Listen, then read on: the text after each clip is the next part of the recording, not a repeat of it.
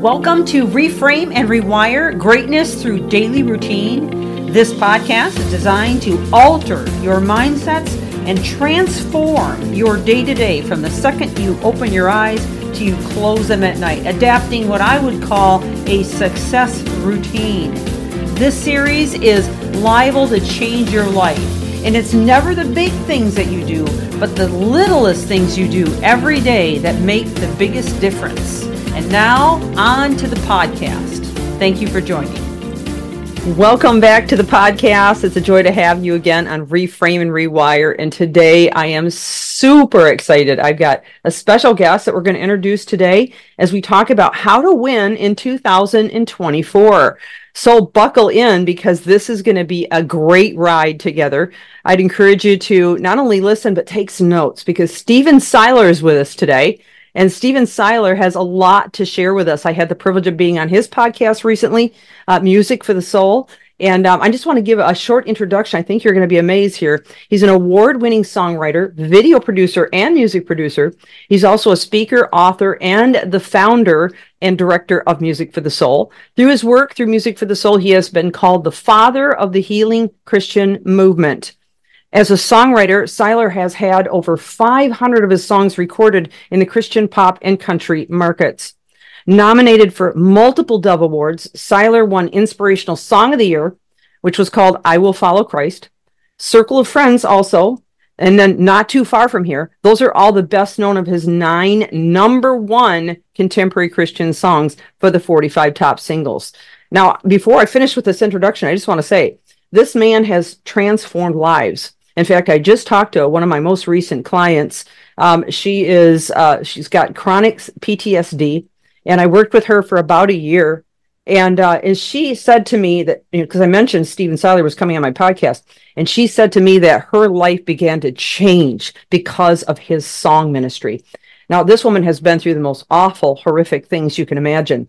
So I, again, hope you listen to the rest of this. So let's finish out this wonderful introduction.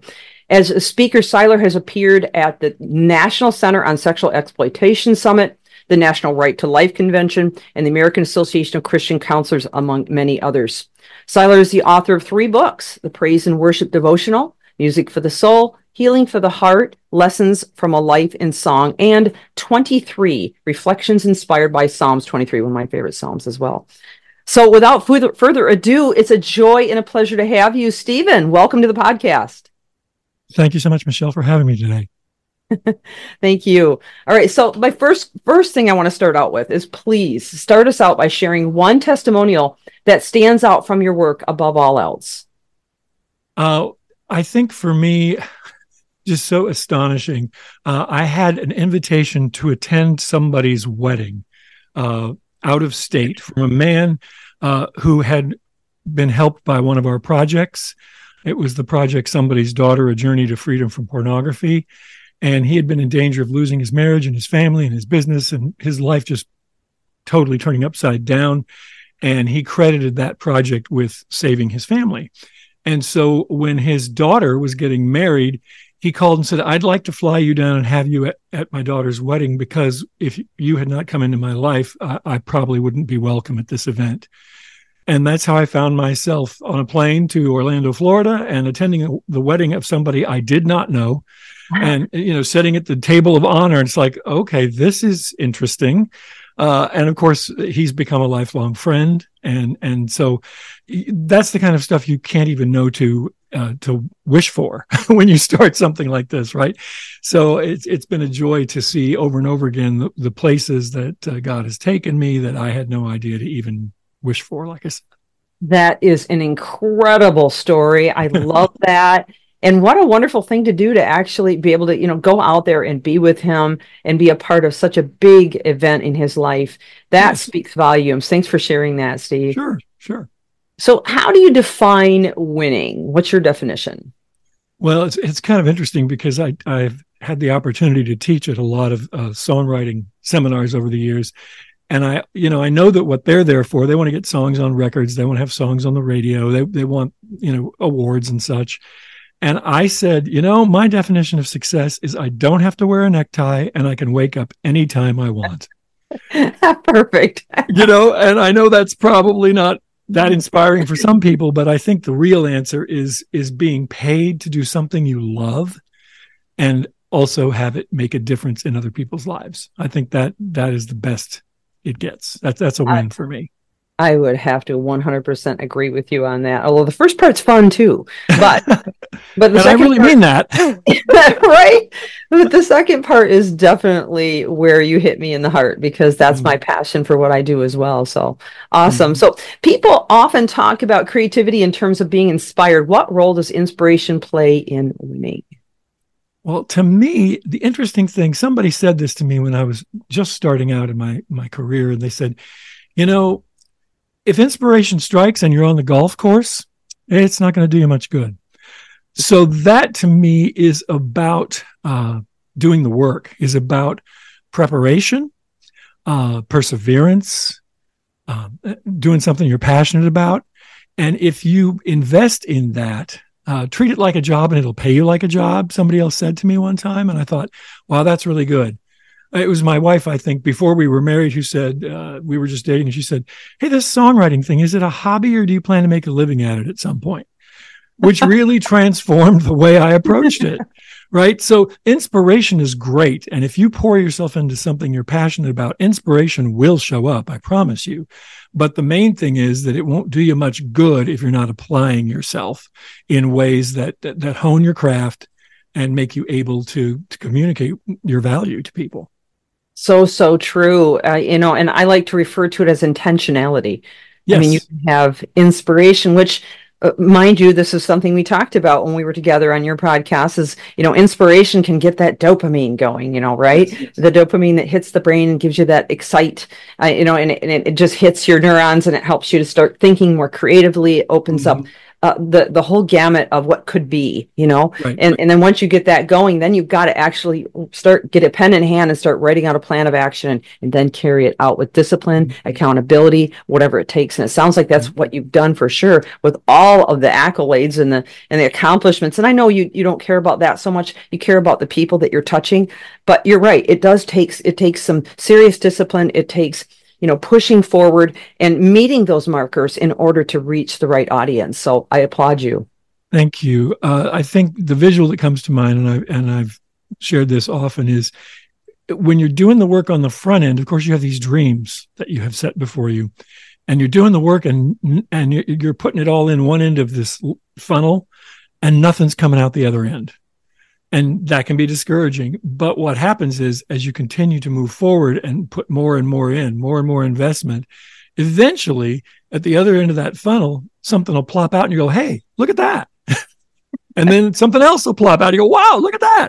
And it's building upon that. And there's nothing like having some of the work that you've done result in, we'll say, success, for lack of a better word, results, right?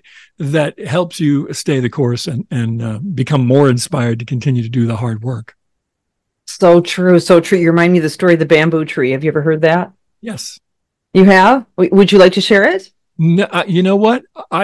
I'm probably remembering the wrong story, because I'm remembering this story about the kid with the pancakes. That's probably my story.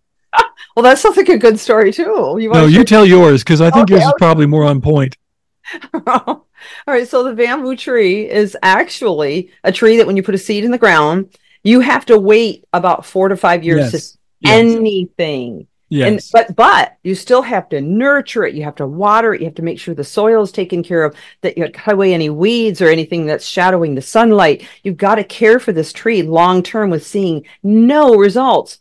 But in that 4th or 5th year, if you've done all those things and you stayed diligent with it and you haven't given up, that tree will grow as much as 3 to 4 feet every day. And you can literally watch it sprouting out of the ground to as high, I think it's like 90 feet tall. Yes. It's enormous. And that's really what success is. It's the little things you do every day that make the biggest difference, which is what I always say in the introduction of the podcast. Mm-hmm. So great. That's awesome. So I think we're on the right track here in terms of winning in 2004. Let me ask you another question. So what would you say the most important attributes are in winning? The most important attributes, I think the first one is showing up. A friend of mine once said to me, you can't win if you're not in the game. Mm-hmm. And, that really resonated for me as a lifelong baseball fan. You can't hit a home run if you're not even in the ballpark. So Right. you got to show up. You got to show up. And I think for me as a Christian, along with showing up is prayer. Mm-hmm. Making sure that you're committing your plans to the Lord and seeking God's guidance. I think another thing that's really important is being teachable. That's something that I think can be hard sometimes for creatives, because we feel like we've been given this gift and we have this vision and we know what it's supposed to be, and I think sometimes that can make us resistant to input, thinking that people are going to kind of knock us off the mark with their idea of what should be. But I think we should always take in new information and process it, and you can discard what doesn't work for you. But I think continuing to learn at any age is really, really, really important. So that being teachable is huge. My wife once said something to me that I thought was brilliant, and it really helped me. And I say it a lot, and that is, I was negotiating a publishing deal, and I was very worried about, getting this contract that I really, really wanted. And I was already on this staff, and it was a renewal situation. Are they going to keep me? Are they going to renew me? Are they going to give me a raise? All that stuff. And my wife one day just said to me, just be the person they're glad to see every morning. And I was like, oh, yeah, well, I can do that. That is so good. What a great boy. If everybody could follow that advice, huh? Yes. And I have really carried that with me. And when I don't know what else to do, I can be kind. I can be a good listener. I can be present for people. All those kinds of things that we can all do if we just take the time to do them. And then if that's the case, then the rest of it seems to just kind of work out. And that kind of ties into the idea of attitude. I think that our attitudes are so important, and really they are the only thing that we can control. Can't control other people's decisions or behaviors.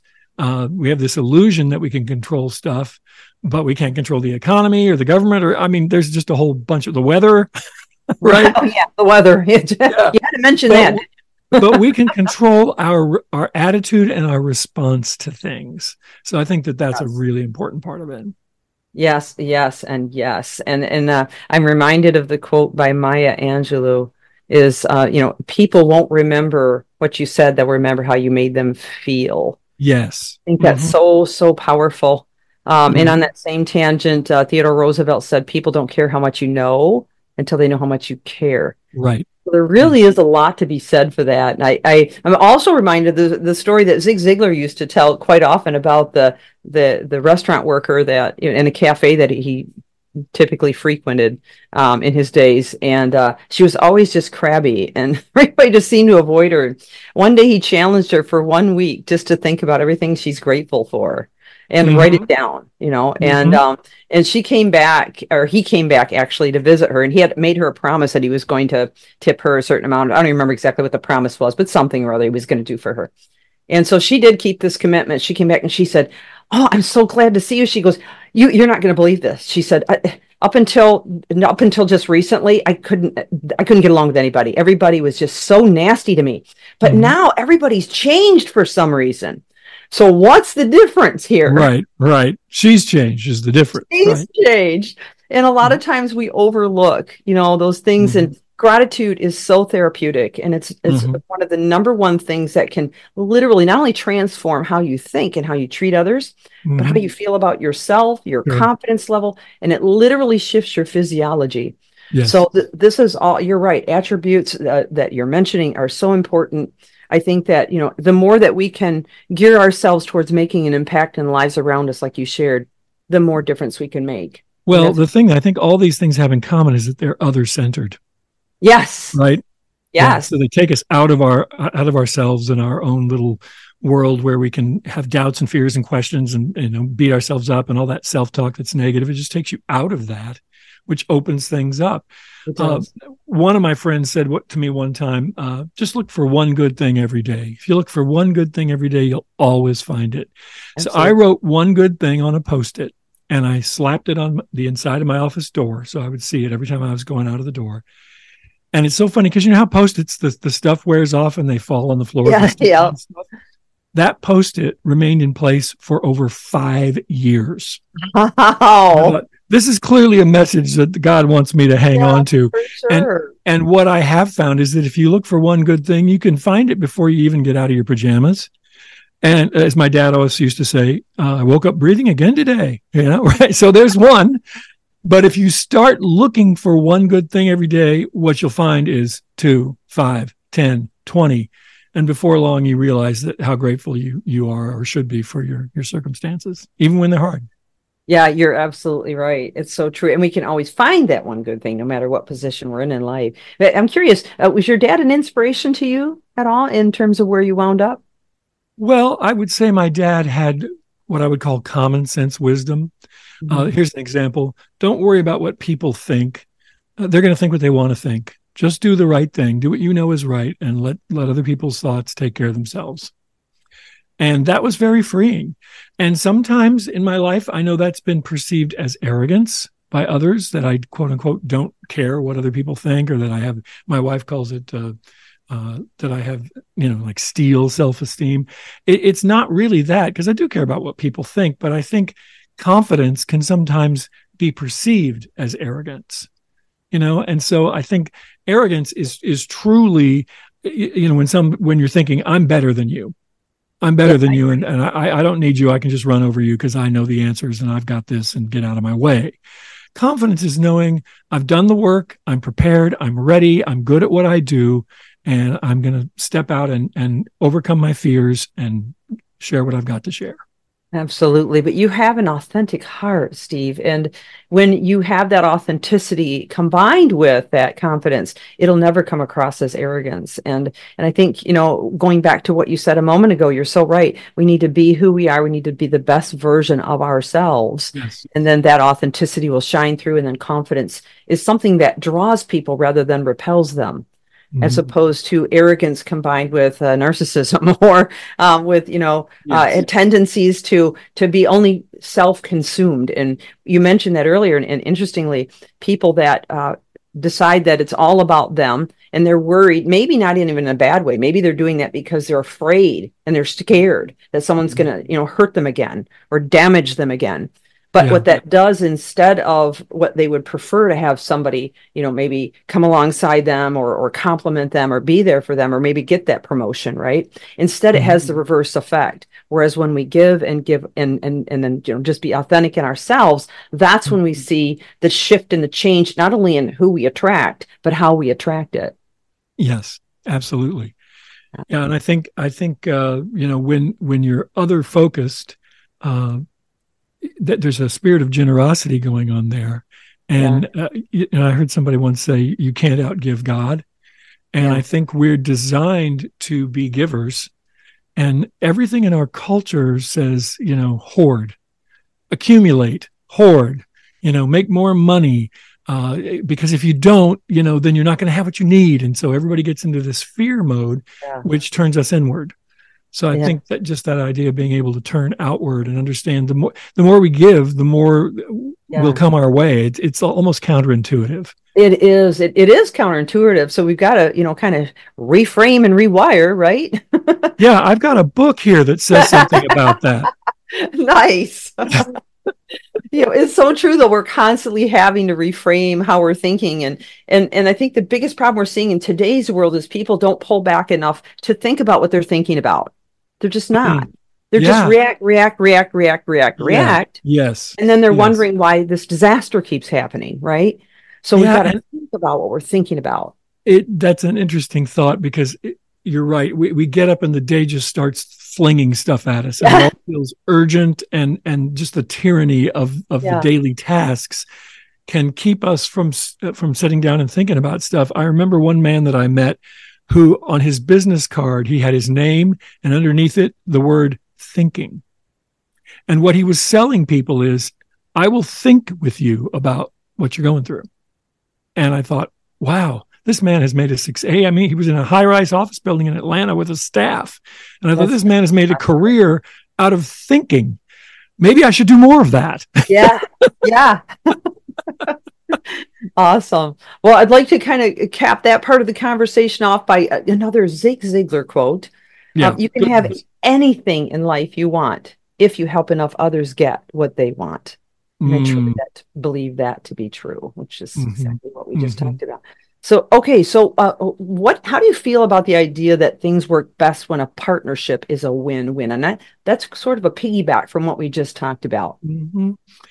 What I've come to define in our work is there's 3 wins, because assuming that you are in your business because you want to add something meaningful to the world, you want to serve people, you want to create something that moves everybody forward, and that I do as well, we might have different lanes or different targets that we're aiming for in that win. And we've come to a place where we believe that working together will serve both of us to achieve our goal of winning.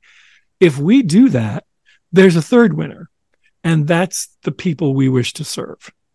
So I look for win, win, win. I love it. Is us coming together going to mean that the people we both want to serve are going to get what they need? And if that's the case, then let's roll up our sleeves and do some work together.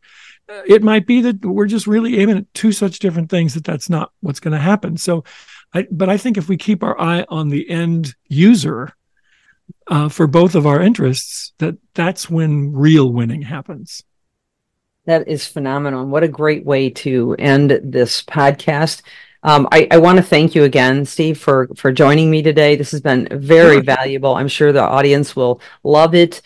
This is a global audience, so we're going to see how we can affect the world, and that's really always my goal. And even if it's just one of us, we can make a big difference. And I think that's a big piece to the winning in 2024 is just doing the part that you can, being authentic with yourself, all those things we talked about. So I genuinely appreciate, again, all that you've shared today.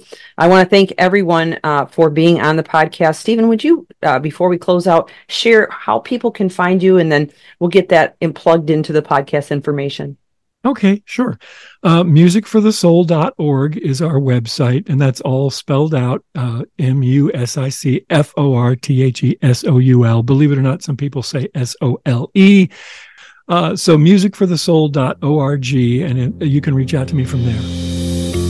Awesome. Okay, sounds great. We'll get that in writing and put it on the podcast. So thank you again, audience, for joining us today. We will have more coming up on how to win in 2024. Hope you'll join us next time. In the meantime, reframe and rewire. Keep reaching higher.